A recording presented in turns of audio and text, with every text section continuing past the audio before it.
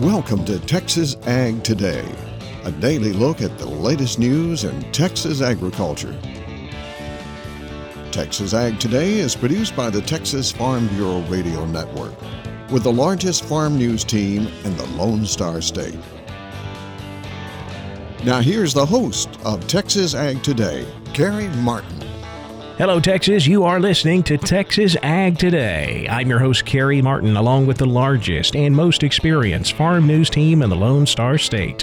And we're all standing by to bring you the latest news in Texas agriculture, from the piney woods of East Texas to the rocky ranges of the Trans-Pecos, and from the Panhandle down to the Rio Grande Valley. Dealing with detractors online isn't easy. A new program hopes to help those involved in agriculture navigate through the online and in-person negativity. I'm Jessica Dolmel, and I'll have more coming up. The expansion of veterinary education opportunities at West Texas A&M University in Canyon is moving forward. I'm James Hunt, and I'll have that story on Texas Ag Today.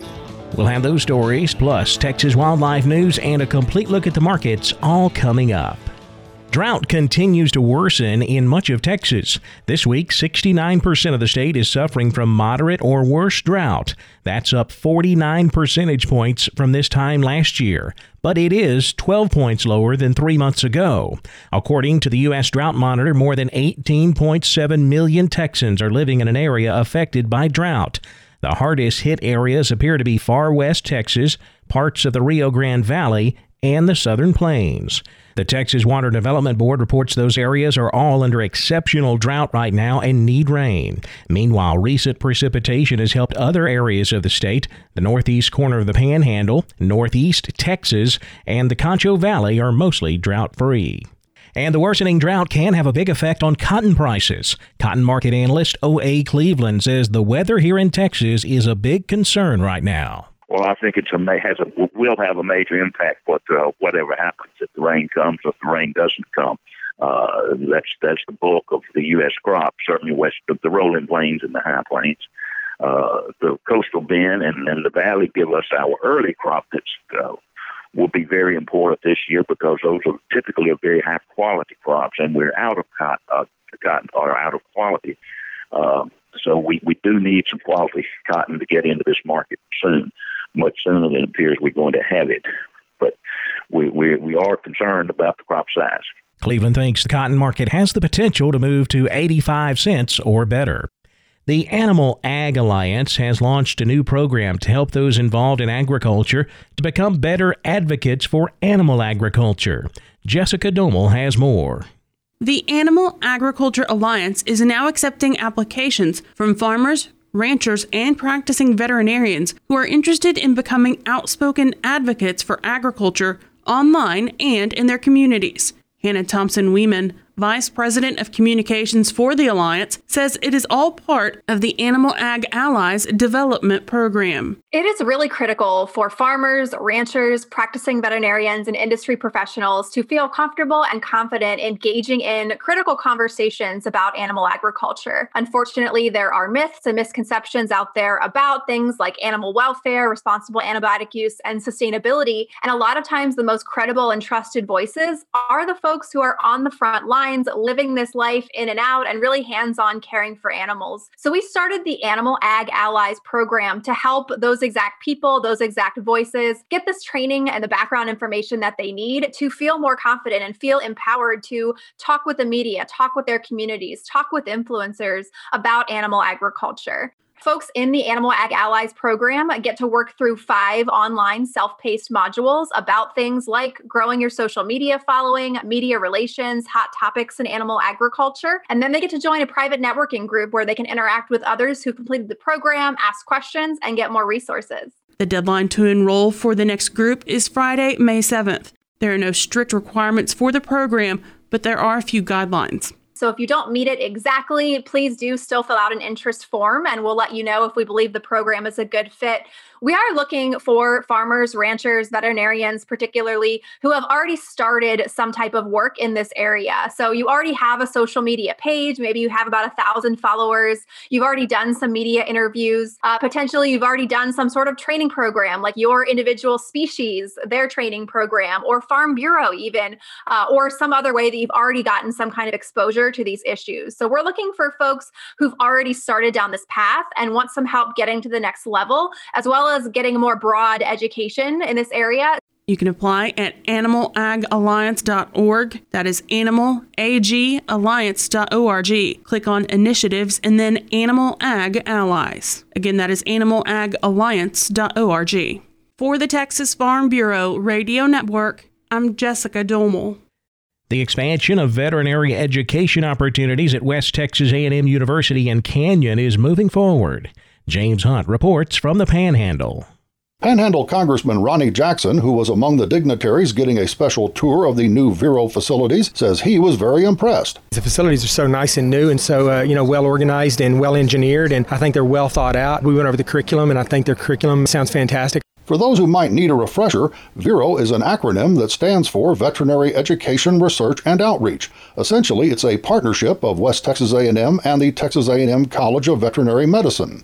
A&M System Chancellor John Sharp, who was also on Wednesday's tour, says VERO will provide a special opportunity to Panhandle area students. Go to WT, get in vet school, spend 2 years here, go to Texas A&M, which is the number 5 vet school in the world, and then come back home. Yes, come back home to serve the needs of our region's vast animal agriculture industry. Texas Cattle Feeders Association President and CEO Ross Wilson appreciates the cultivation of new veterinary talent and also the important research being conducted by VERO. Issues such as antimicrobial resistance and how can we be better stewards of all things antimicrobial, bovine respiratory disease, which continues to be a challenge for our industry. So the feedlot industry, as you know, is very significant. There's a significant dairy industry. We really couldn't have a better location to have this new partnership and collaboration. Now, going back to the academic side, Chancellor Sharp says when the initial group of first-year veterinary students arrives on the Canyon campus this fall, they'll be getting very individualized attention. I mean, it's going to be 18 students and about the same number of faculty, and so, boy, you talk about one-on-one. These are going to be some darn good veterinarians for this over with. I'm James Hunt on the Texas Farm Bureau Radio Network. The southern plains of Texas has received some welcome moisture recently that has helped spring planting prospects. Tom Nicoletti takes a look. We go to West Texas now, and Eddie Griffiths joins us with his report on what farmers and ranchers are doing in the early spring in that part of the state. And Eddie, as I understand, first thing we ought to talk about is the fact that you folks finally got some moisture in the area, I guess in the form of rain and, of course, snow earlier before that. So how is that helping the situation? It is. We've gotten measurable moisture, and that is beneficial to everything. And as you mentioned, the snow, we've gotten some frozen snow in the form of hail. We've gotten a little bit of everything, so it is definitely looking better than it was the last time we got to speak, Tom. The wheat crop in the area has really responded to this moisture and looked like it was all but done, but it seems like it's going to survive, and hopefully if we get some more moisture along the way, we'll be able to see a substantial wheat crop across the area. From a precipitation standpoint, as you mentioned, about how much has the region received recently? Past week, we received in some locations an inch, inch and a half, and then a couple weeks before that, it was anywhere from half an inch to 3/4 of an inch. So we're starting to get some moisture, much needed moisture in the area, but we're going to need quite a bit more as we get closer to planting, and especially as we start getting seed into the ground to help with germination and to get that crop to where it needs to be as we get into the summer months. Thank you, Eddie. That is Eddie Griffiths joining us today with his report from West Texas. I'm Tom Nicoletti with the Texas Farm Bureau Radio Network. A proposal to eliminate the stepped-up basis in agriculture could have a costly impact. Chad Smith has more from Washington.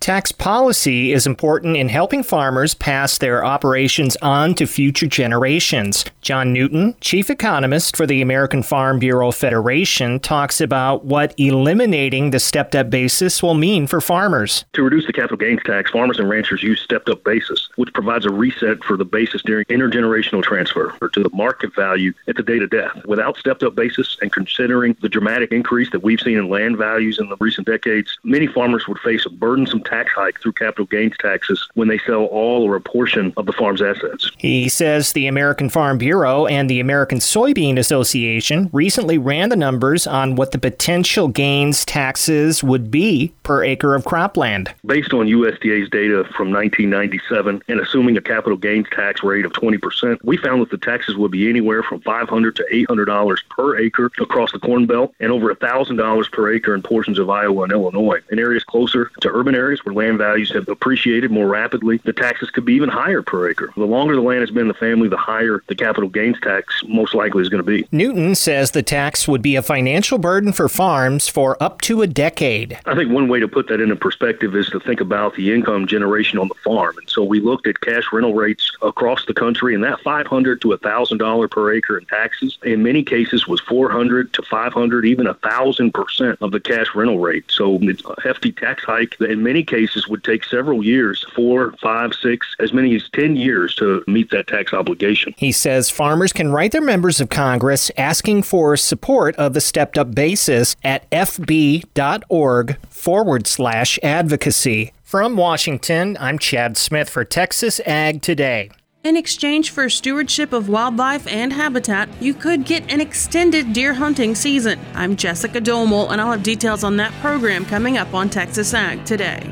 And many small dogs have a condition that causes chronic coughing. Texas veterinarian Dr. Bob Judd will have more on that coming up next, right here on Texas Ag Today.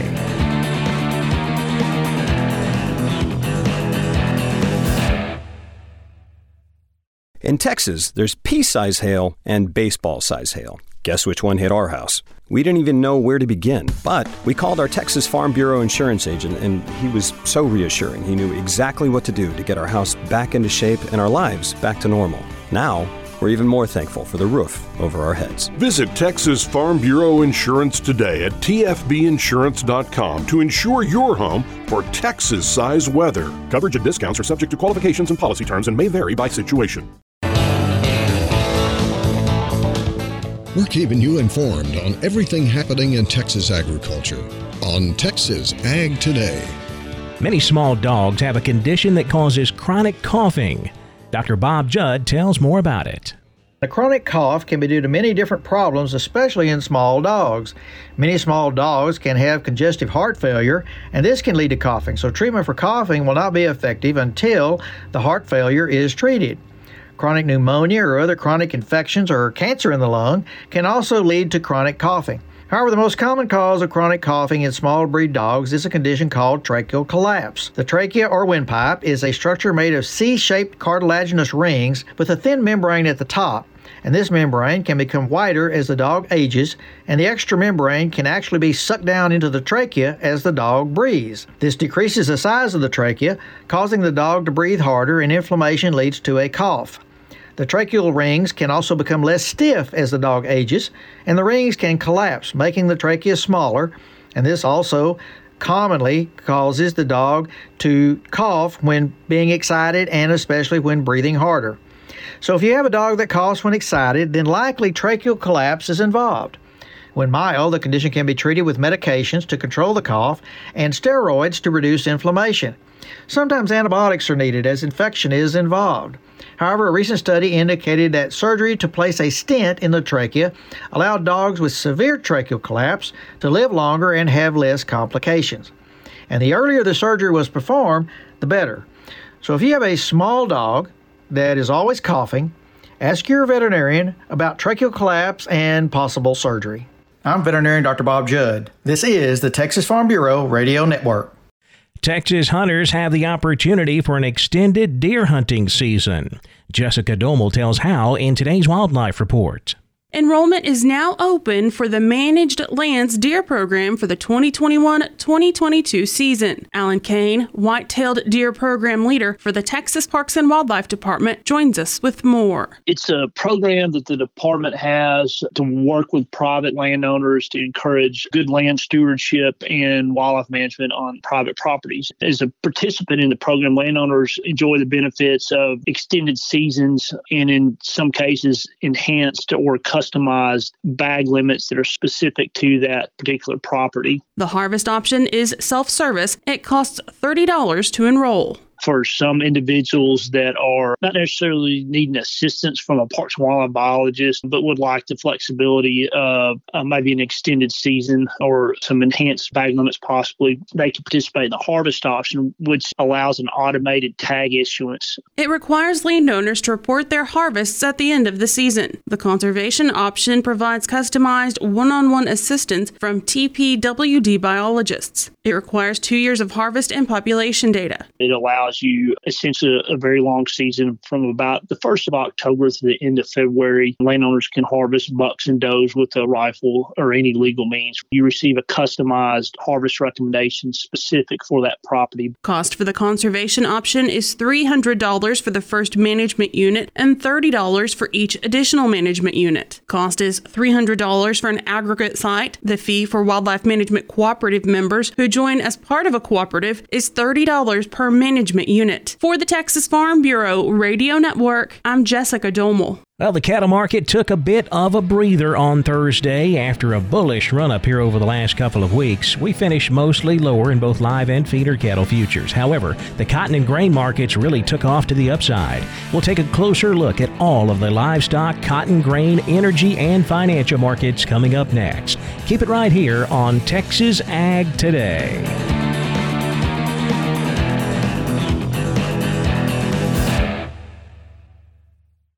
As planting season begins across the country, the American Seed Trade Association reminds farmers to follow the basic steps for seed treatment stewardship. Follow directions on seed container labeling. Eliminate weeds in the field prior to planting. Minimize dust by using advanced seed flow lubricants. Be aware of honeybees and hives located near the field. Ensure that any spilled seeds are removed or covered by soil to protect wildlife and the environment. And remove all treated seed left in equipment. For more information, visit seed-treatment-guide.com or contact your seed dealer. We're giving you the market information you need on Texas Ag Today. We had a slight pullback in the cattle complex after a nice run-up here over the last couple of weeks. We ended up closing lower on all except the nearby April live cattle contract. It was up $1, finishing at $124.15. June live cattle down 25 cents, $125.02. The August down 10, $124.02. Feeder cattle mostly lower. April feeders down 50 cents, $147.12. May feeder cattle down $1.07, $151.60. The August down 27 cents at $161.60. Cash-fed cattle market picked up. We saw a higher trade in all areas of our cattle feeding country.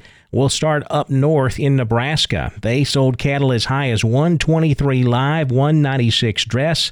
That's $4 to $6 higher compared to last week. Closer to home, here in Texas, we've sold just about 7,000 head so far this week. The highest price we've seen is $121. Boxed beef prices have been climbing for the last several weeks. On Thursday, choice up $3.45 at $269.76. Select taking another big jump up $8.12, $263.31.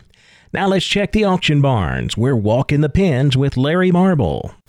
When you hear cattle in the alleyway, it's time to talk to Henry Pickett from Abilene Livestock. They sell them up there in Abilene every Tuesday. Henry, how did this Tuesday sale turn out? Well, we ended up with about 1,025, 30, about 200 cows. We had some wean cattle there that were kind of the highlight of the sale. We had some 420-something pound steers been weaned on short pasture. They bring $2.13 a pound. Their heifer mates weighed right at the same, and they bring $1.75. It was pretty dang good. How about the cow side of the equation? Looked like they put another $2 to $3 on these cows. We had some 70 to 74 cent packer cows and some dollar packer bulls again. Good. Everything looks like it's continuously going up a little bit each week. Well, that's good. What do you know for next week? Next week we've had a couple of calls on some other yearlings that grazing's getting short. We're supposed to be in the high 80s and 90s all this week, and that'll probably feed this pasture up on this wheat grazing anyway. We've got another consignment of a handful of cows, and then also we're hosting the DRI, which is Disability Resources. It's a good organization. We're having an auction. They've got all kinds of different items in it to raise money for their operation. That'll be in conjunction with our regular sale this coming Tuesday. Tell everybody how to get a hold of you, Henry Pickett, Abilene Livestock. Here at the barn, we can be reached at 325-673-7865, or my cell number is 940-733-8208. We appreciate you, and we'll talk with you before that next sale. Thank you. Neighbor, it looks to me like that's all the time they're going to give us for Walking the Pens here on the Texas Farm Bureau Radio Network. I'm Larry Marble. I've been your host. Good day to you. Thanks, Larry. Heading back over to the futures market now. Lean hogs finished higher. April up 60 cents at 103.47. May hogs up 97, 105.42. Class 3 milk was higher. April milk up 7 cents, 17.62 a hundred. May milk up 18 at 19.36. Cotton and grains both seeing a nice jump on Thursday. USDA releasing the weekly export sales report. It was definitely a bullish report, showing export sales of 310,000 bales. Also, a lot of concern in the market right now about the drought situation here in Texas. That's helping to support prices somewhat. May cotton up 191 points at 81.41. July cotton up 182 at 82.66. December cotton up 108 points, 81.12 cents. The wheat market closed lower, dry weather affecting wheat as well. Mainly dry weather concerns in the northern and northwestern plains and much of the Canadian prairies. That's helping to support wheat prices. July Kansas City wheat up 13 3/4, 5.83 3/4. July Chicago wheat up 14 1/2, 6.30 1/2.